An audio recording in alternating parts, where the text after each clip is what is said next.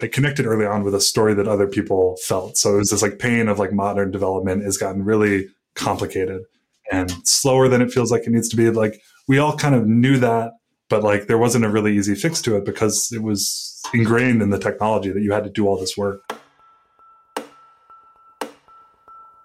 This is Contributor, a podcast telling the stories behind the best open source projects and the communities that make them. I'm Eric Anderson.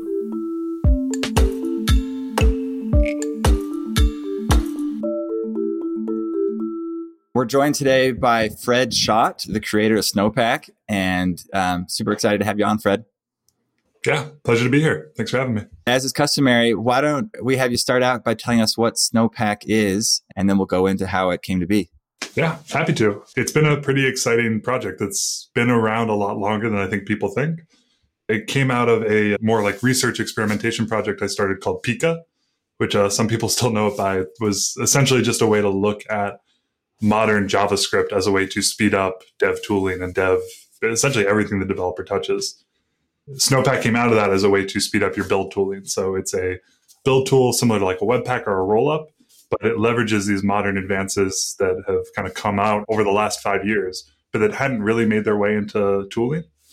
We really lean into those advances and essentially design the tool for this modern world. And through that, we end up with a much faster dev experience. So you can start up this dev server, build your site, essentially get live in development in less than 50 milliseconds. And every change is essentially instant because we're only rebuilding individual files. So make a change, save it, and then we essentially push that update directly to your application. So you see that change live essentially instantly. Yeah, I became aware of Snowpack first through the Svelte universe. Svelte has new efforts in place that put Snowpack kind of at the center and stumbled into Snowpack that way. Imagine we'll cover that soon. But yeah, I wasn't aware it was so old. That's interesting. Well, it's not ancient, but in the world of modern dev tooling, right. It certainly is. But it's not. It wasn't created yesterday. Yeah, the Svelte community is really interesting because they are definitely a more modern framework. So they don't have a lot of the legacy that like a React does, where someone building with React, all of a sudden you start to use these kind of older packages or these older dependencies that don't really work as well in a modern world. So you kind of see a little bit more kind of fiddling that you need to do in those ecosystems. But Svelte is just like everything's modern. It's a really nice dev workflow. So just from a terms of the ecosystem, that community has really been able to connect to this new dev tool and this new story in a really cool way. Great. Well, I imagine the Snowpack story maybe is in some ways your story, but take us back to Snowpack's beginning and however far back you need to go.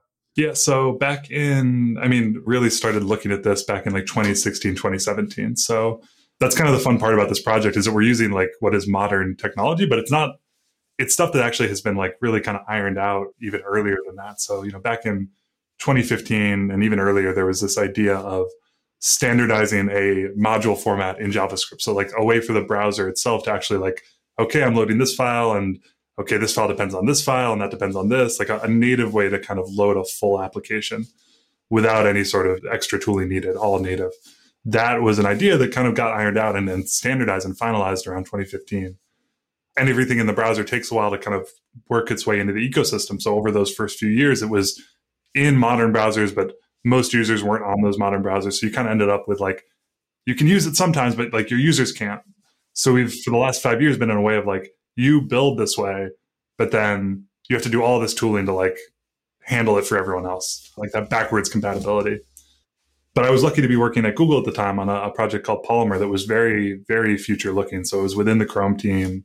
Essentially, it was a way to look at web components, but we also spent a lot of time thinking about tooling and dev tooling as well, and ESM, this new native way to load code in the browser. So through that, I got experience with this new format and this new system. I ended up leaving Google around 2016, 2017, and went to go work at a company called Ripple. And through there, then kind of got to revisit these technologies now, like from the outside looking in. So Pika as an experimentation really came out of that. And that was this idea of like, let's just look at this technology and run some experiments. Let's try new things. So we'd worked on a code editor for a while. Snowpack came out of this project called Pika Web, which was a way to work with these packages. There was a search catalog. There was all these kind of cool, interesting experiments that have like through the years, some of them have kind of gone away and some of them have become what is now Snowpack. And the company I started last year, which is Skypack, which is a way to load code from a global CDN. So that was what kind of brought me to Snowpack, was that the early experience with the technology, and then the realization that there was a missing part of that technology. Just, it was out, it had lived for a few years out in the world, but no one was really taking advantage of it. That we could build better tooling by just leveraging something that by 2018 actually had kind of lived out in the world for a while now. So I have to admit, I'm familiar from the developer experience, NPM installing things and having a whole bunch of stuff in my node modules. But what you're talking about is at runtime, when the user downloads, pulls up a website, a bunch of JavaScript gets downloaded. Help me understand further how Snowpack is changing things. Yeah, so it's taken us a while to get to what you're describing is essentially what we just released. So it's this kind of our next stance on what the future of web development looks like, which is the idea of, instead of having a lot of stuff that you run locally, just as you're developing, Snowpack can kind of fetch the code that you want, that you might be depending on, and kind of do that live and invisibly, so you don't need to worry about a big node modules folder or a lot of tooling that you need to work on top of what you're just trying to build for your application. Trying to make it invisible and really seamless and on demand is the goal. Okay, so the original or kind of early versions of Snowpack addressed runtime, and you're saying this newest version also kind of pulls in some of that magic to the development time. Yeah, we've kind of worked our way up to this exactly. So the early stuff was just taking a look at, as the Webpack or Rollup or Create React App or even Next.js, like all of these other tools follow this model where, as you're building, a lot of tooling is like essentially bundling and processing your entire application and then shipping it to the browser, which means that like as your project grows and grows, those tools are having to do more and more work. It doesn't actually scale well into a big project. It's more and more upfront work. So splitting that up and focusing on individual files versus entire applications, that was kind of the first vision for Snowpack as a dev tool. This idea that you don't need to do all this processing and bundling. You can just kind of work on individual files, build individual files, and ship those to the browser. And that way it scales really nicely. It gets that fast startup time on small projects and large projects because you're only ever building what gets loaded. So if you have 1,000 pages on your website, you're still only building the one that you just loaded in development. So it's really efficient that way. This new version 3 of Snowpack takes that same kind of idea where it's, if you're not actually going to load a package, some dependency, why are you doing this upfront work to get those all prepared and ready to go? Why not just pull it in on demand? And at that point, then why are you even running npm install at all? Why not just let Snowpack pull it in on demand? So by leveraging the CDN that we've built called Skypack, you can essentially get any package as pre-bundled, pre-built, ready to go JavaScript. So that whole like folder that's within your node modules and all of its dependencies are just turned into JavaScript. And that's, at the end of the day, what we've always really wanted in the front end application is just give me JavaScript that I can send to a user. So it gets rid of all this indirection to just give you, for React, here's a React.js, here is React fetched from our CDN and then running in your application almost instantly. So you're really stealing Apple's business. I no longer need a terabyte, 2 terabyte hard drive to do front end development. Is that? If we're stealing from anyone, it's just like the way we did web development, like way back in the day, which is this idea of like actual scripts. And because there was no tooling around it, you had 100 different, script tags that would get loaded, and maybe you added some structure to that in the loader. But the idea that React is actually a React.js, like a JavaScript file, is a really old idea that we just kind of reconfigured for today. No new ideas in the world, just constantly reinventing old ones. And was this like a personal pain point for you? So at Google, you were kind of producing tools. You weren't necessarily like building sites and running into these issues. Maybe at Ripple or... Yeah, this is like something that all web developers have felt, I think, or I don't want to speak for everyone, but like time and time again, you just kind of get used to it. Like, well, this is the way web development is. There's all this like slow processing, and I make a change and I kind of wait for the idea of your computer spinning up these like fans to cool like what is a really intense tooling process. I think combining that with the knowledge like that hasn't always been the way it's been. Having worked on projects even before Webpack was a thing, like you had this really snappy, everything's a JavaScript file, so there is no work to be done. It just gets sent to the browser. So it was kind of like we had this really fast dev experience. We then wanted to unify everything as a community around Node.js and NPM. And so to do that, we kind of brought in this tooling, but we had a pretty good setup in terms of like speed before that tooling was in place. And so this project has been trying, like, is there a way to kind of square these two ideas, have the great ecosystem that is NPM, modern web development, but with the same features of an older world where you're just working with JavaScript files already, so you're not having to do all this processing. Like the idea that you have to like, okay, made a change, I'm going to wait for this to rebuild and recompile. That's like such a JavaScript never had that problem. It was like one of the, like the few things that JavaScript had to be like, look at others and be like, we don't have that problem.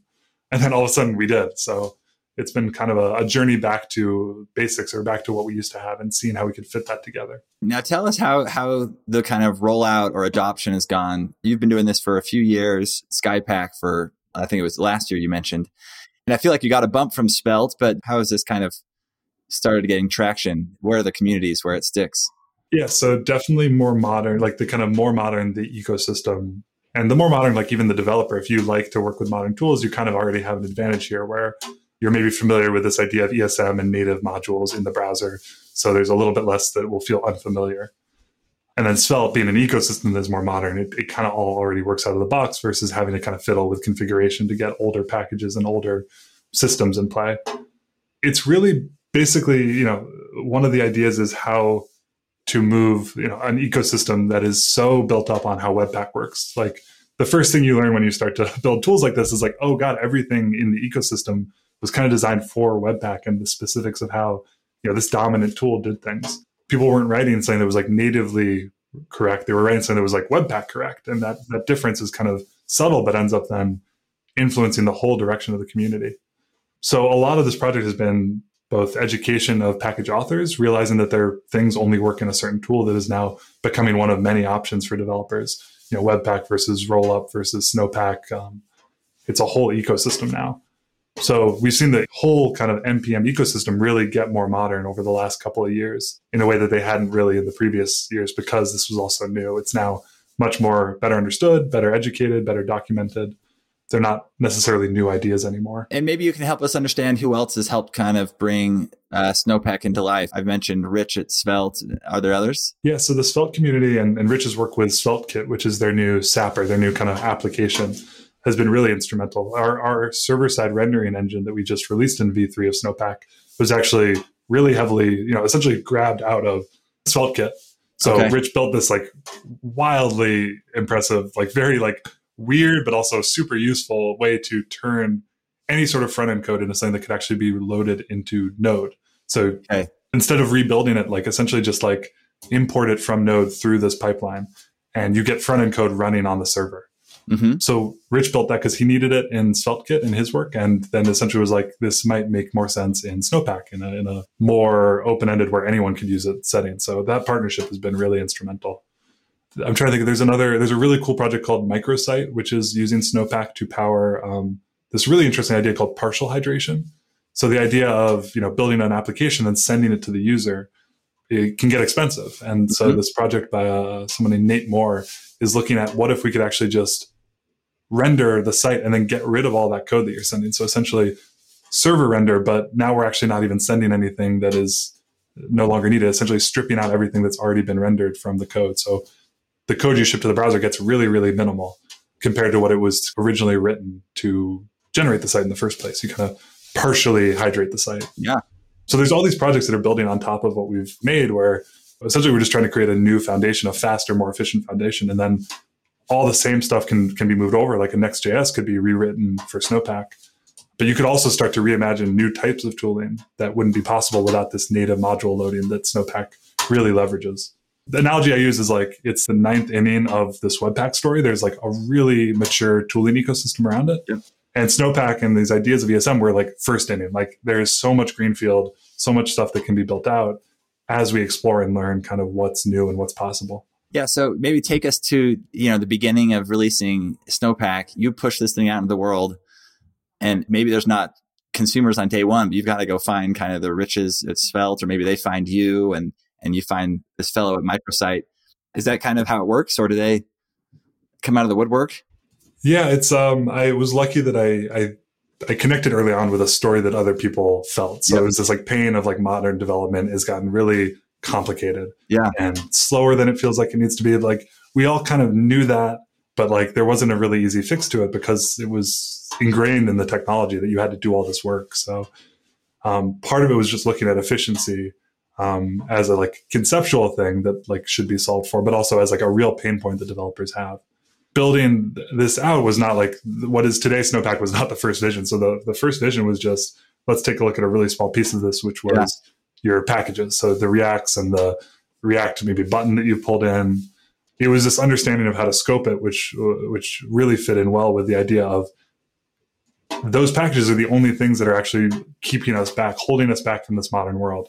Mm-hmm. You can write this modern code today that takes advantage in the browser, and then as long as you have modern packages, that's it. You're now in the modern world. Okay.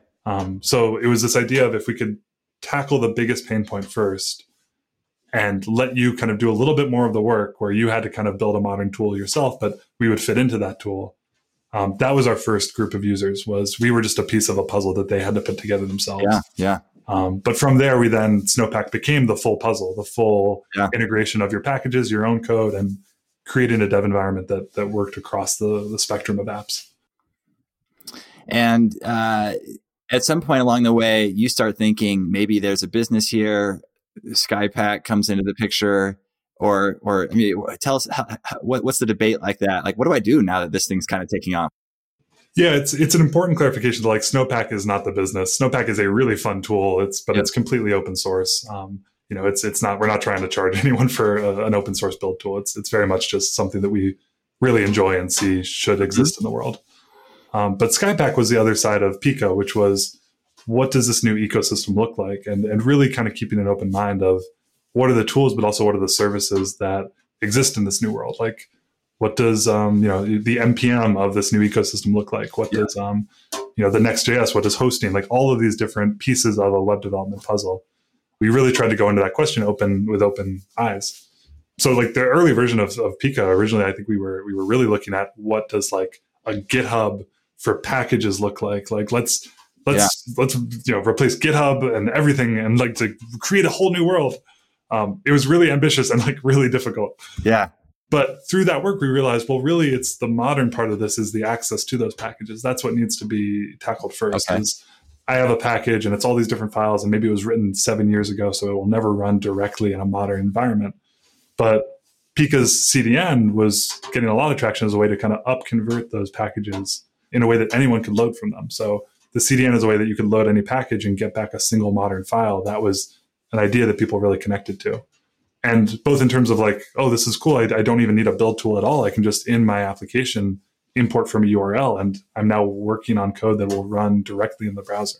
So we're still figuring out what that means. I mean, it's a wide open world, but there's clearly a story here that a CDN provides for, which is, again, it's an old story. The idea of like jQuery had a CDN back in the day, and there's this like point of pride to have your own CDN as a product. You kind of made it. We're seeing how far we can take that idea into the modern world, which is running a CDN, providing code, and then trying to connect more and more developers to this more modern way of thinking. Got it. So Snowpack's got its own life as a modern build tool.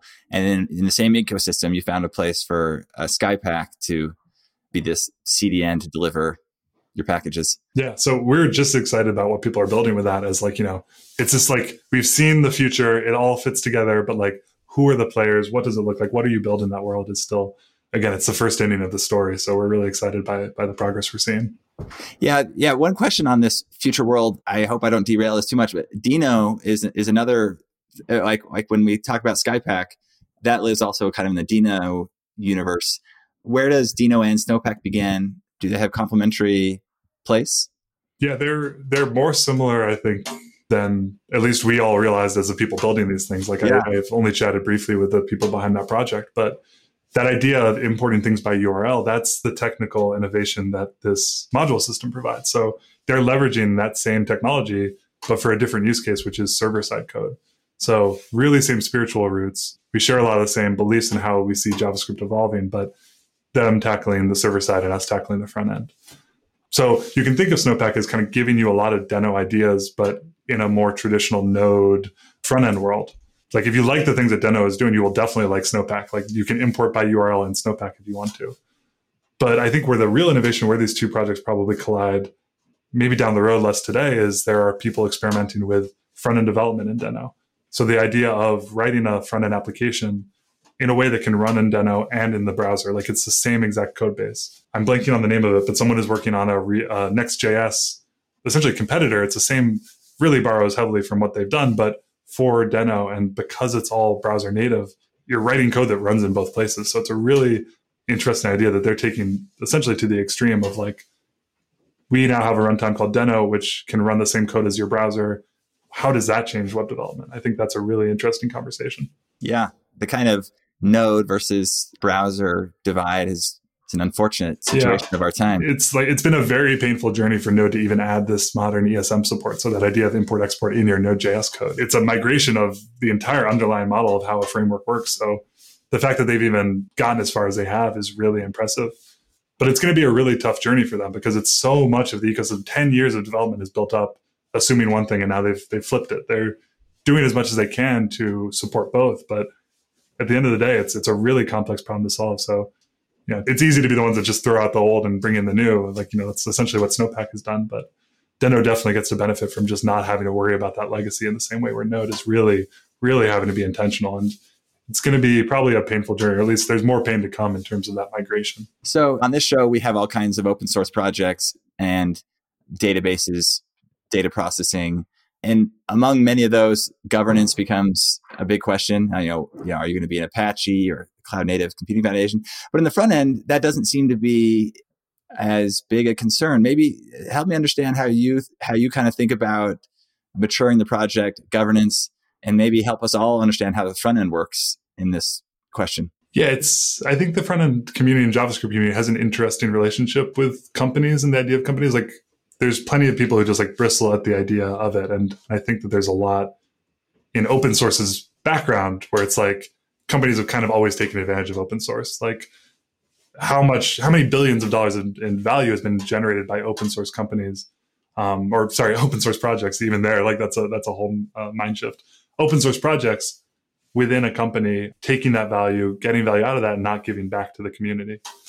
So it's definitely, it's not a happy relationship, but it's one where there are still the incentives where open source tooling is still a great way to get ideas out there. If I'd had to sell Snowpack in the day one to make money, it would have been really tough to get adoption. And I think some projects are doing that today, but it's a tougher road to climb. You really need to be good at marketing in a way that I certainly wasn't at the time. Yeah. And then, so you have this weird relationship where companies are getting value. They're not really giving back the way they should. And then plenty of people have experimented successfully with building companies around these open source projects. So you kind of have this weird, the reality is that it's a valuable model, but the reality is also it's one that gets taken advantage of a lot. And maintainers like myself and plenty of others get really burnt out as a result. We're trying to do the right thing with this. So Snowpack being a separate project, we're releasing an open governance document and kind of model that we're going to try and follow, really trying to both support the community with the company side of things as a way to support maintainers, support good work, both financially and just kind of with resources, whatever that looks like and whatever people need. But it's tough. It's, I couldn't be working on Snowpack full time without the company side of it sustaining my own work and sustaining kind of myself. So it's a problem that really doesn't have a good solution yet. And everyone's trying to figure it out, but it's something we hope we can solve for, at least within Snowpack. And then take us forward from here. I think I saw somewhere somebody saying that 2021 is the year of Snowpack or something. Maybe I'm just making that up. It was probably me. I'm just I have my shadow accounts. That's right. Yeah, there were bots out there. Fred's I think I saw that as well. Tell us what's in store for Snowpack in 21. And then maybe I'll just make a plug. Yesterday, as of the day we're recording this, you were speaking with GitHub about the future of the front end development, I believe. And I imagine Snowpack plays a role in that, but feel free to take us beyond 21 if you want as well. Yeah, that was a really fun talk. If you care about the future of web development, it was less about Snowpack and more what are these trends that are going to continue into the decade.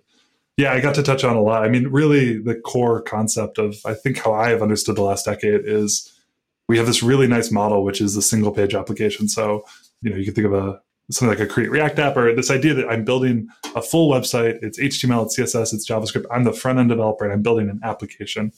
And then I talk to backend services via a really explicit contract of an API. Mm-hmm. It's this really nice organizational structure, especially within companies where it's the UI application does this one thing, the backend service does this one thing. There's a really explicit communication. And then you could have multiple UI applications, a desktop app, a mobile app, a website, all sharing the same backend code.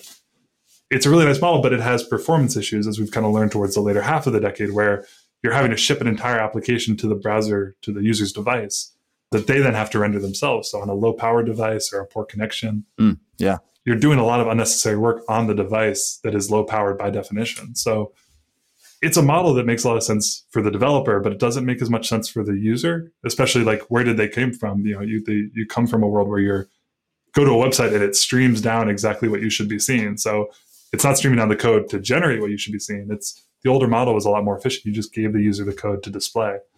I think that's going to be the big question of this decade, which is what does it mean to build a modern application in a way that is as nice to use as a developer, but is faster for the user. You can think of Next.js as a solution to that problem, or an attempted solution to run more code on the server while still having you think in terms of a single front-end application. So kind of blurring the lines where it's an application that runs on the server and on the device. That's one way. I mean, other kind of older, like Rails, not that it's old, but just kind of went out of fashion with a certain type of JavaScript developer because it wasn't a full JavaScript application. It truly blurred the lines. It was one server on Rails and your front-end application was a part of it. Does that get a second look? Because now we're saying that to solve this performance concern, we need a server. Well, why not use Rails? Why not use something from this model that was built for this model of blurring the lines? So yeah, I don't give any good satisfying answers, but I think it's a really important framing in that talk of just, what does the future of that application model look like? Yeah. And it sounds like all the exploration that is happening around the tools, including Snowpack, are right at the heart of that, right? It's between blurring the lines between what's happening in the browser, what's happening on the server, and giving developers a UX experience where in some ways they don't have to think about that, or at least they get the portability and the choice. Yeah, there's this dream of Skypack, which is not here yet, but it's something that the real vision of Skypack as a CDN, as a place where you can load packages from, is this idea that as a user, if you actually are a user browsing the internet and you're downloading things in production, as a user, you're downloading things from Skypack, you're seeing those URLs, it means that sites can start to share common dependencies. So there's this idea where, like, let's say you go to Facebook and Facebook uses React. Yeah. And, and let's say that they have decided to use Skypack as the way that they serve React. That means that every other site around the internet, if a user has been to Facebook and this other site also uses React, that user wouldn't have to re-download it. It would be a shared dependency that both sites leverage. So the phone or whatever device, it can understand, oh, great, I've already seen that. I've downloaded it. It's already saved. I'll just use that. For a world of all of your dependencies, that ends up being like 90% of most sites. So there's this vision of the browser getting more efficient with sharing resources that Skypack is like directly tied into exploring. Whether that's us powering, all these different imports, I think that's a little unrealistic, but more, what does it mean? Can the browser be smart enough to see, okay, this is React from here and this is React from there. It's the same file. I don't need to re-download it every time I see it. That's all tied into the vision of Skypack and the vision of this native module, this React.js as a file itself that we're really interested in exploring. That's super fascinating. Yeah, it is. You think about today, every website I go to, I'm downloading the same 90% of stuff every. Your phone has React saved in 20 different places, probably hundreds of different places. But because of the way we bundle it's locked into this larger website. Like the assets are all bundled together, compressed and compiled. So the browser has no way to share that. Yeah. So that's a model that really gets me excited about, the web as an efficient way to only kind of sync the parts that you need of a site, get the code that is custom to this site, and then share all of the common stuff across the internet. That's something that really gets me excited. Great. And then back to the question of Snowpack in 21. What do users look forward to? And maybe if there are listeners here who want to get involved, what do they do? Yeah, it's a great time to get involved. So V3 that we just launched was a lot of experiments that have now kind of been finalized and put into production, like ready kind of V3 use. So that idea of streaming your imports from a CDN like Skypack and skipping the whole NPM install story, that's fairly new. And there's a lot to kind of uncover now that we have that. What comes next? Bundling and how we build your site for production uses a brand new ESBuild bundler. So ESBuild is this really cool project. It's written in Go. If you haven't had Evan from that project on the program, you should, because it's a fascinating look at the other side of this, which is that we don't need to change the ideas of what we're building. We just need to build them in better ways. So it's a native compiled code bundler that is essentially like 100 to like 300 times faster than what Webpack is doing and what others are doing. It's really, really fast. And so we're lucky we get to leverage that as a more modern tool. Yeah. We can kind of connect that into our thing. So now if you build a site with Snowpack, you get that 300x speed up. There's all these really cool new ideas that we're exploring that are still, just because they're released, it's still that day one mentality of like, well, what comes next? So there's a lot of improvements we're going to be making on that over the next year of just solidifying these ideas and exploring them even more to build the best dev build tool that we can. And where does the Snowpack community gather? Do you do events? Is it all Slack? What's the... It's all Discord is our main community. So check out snowpack.dev. It has links to all these things. But we generally use Discord for just kind of the community itself. Shout out to that. That server is a lot of fun. And then GitHub is where we do our development. So there's discussions there and issues and pull requests, contributor guidelines, and soon to be a governance model to kind of, we're getting to the point where I can no longer maintain this. It's gotten bigger than just me. So we're really excited about just bringing more people in to help maintain, help grow the project, and help kind of set the direction of where this goes from here. Fantastic. And then anything you want to say about Skypack? I imagine there's some overlap between the people who are getting excited about Snowpack and those getting excited about Skypack. Yeah. Yeah. I mean, if you like the exploration of all this, this is something that it's all fits together conceptually. So even though they're separate projects, we are all people who are excited about this future. We are hiring for Skypack. So if you're interested and this sounds exciting, please, kind of drop me a line on Twitter or anywhere else. We are, building the future of the web, and it's a really exciting project to be a part of. Great. Fred, thanks so much. This is an exciting time, and it's awesome that you're kind of in the middle of it, and we get to hear your perspective. Good luck with 21. Yeah. Thanks. You as well. Thanks for having me on.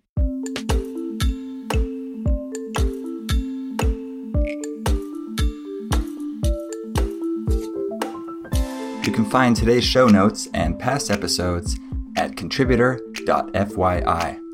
Until next time, I'm Eric Anderson, and this has been Contributor.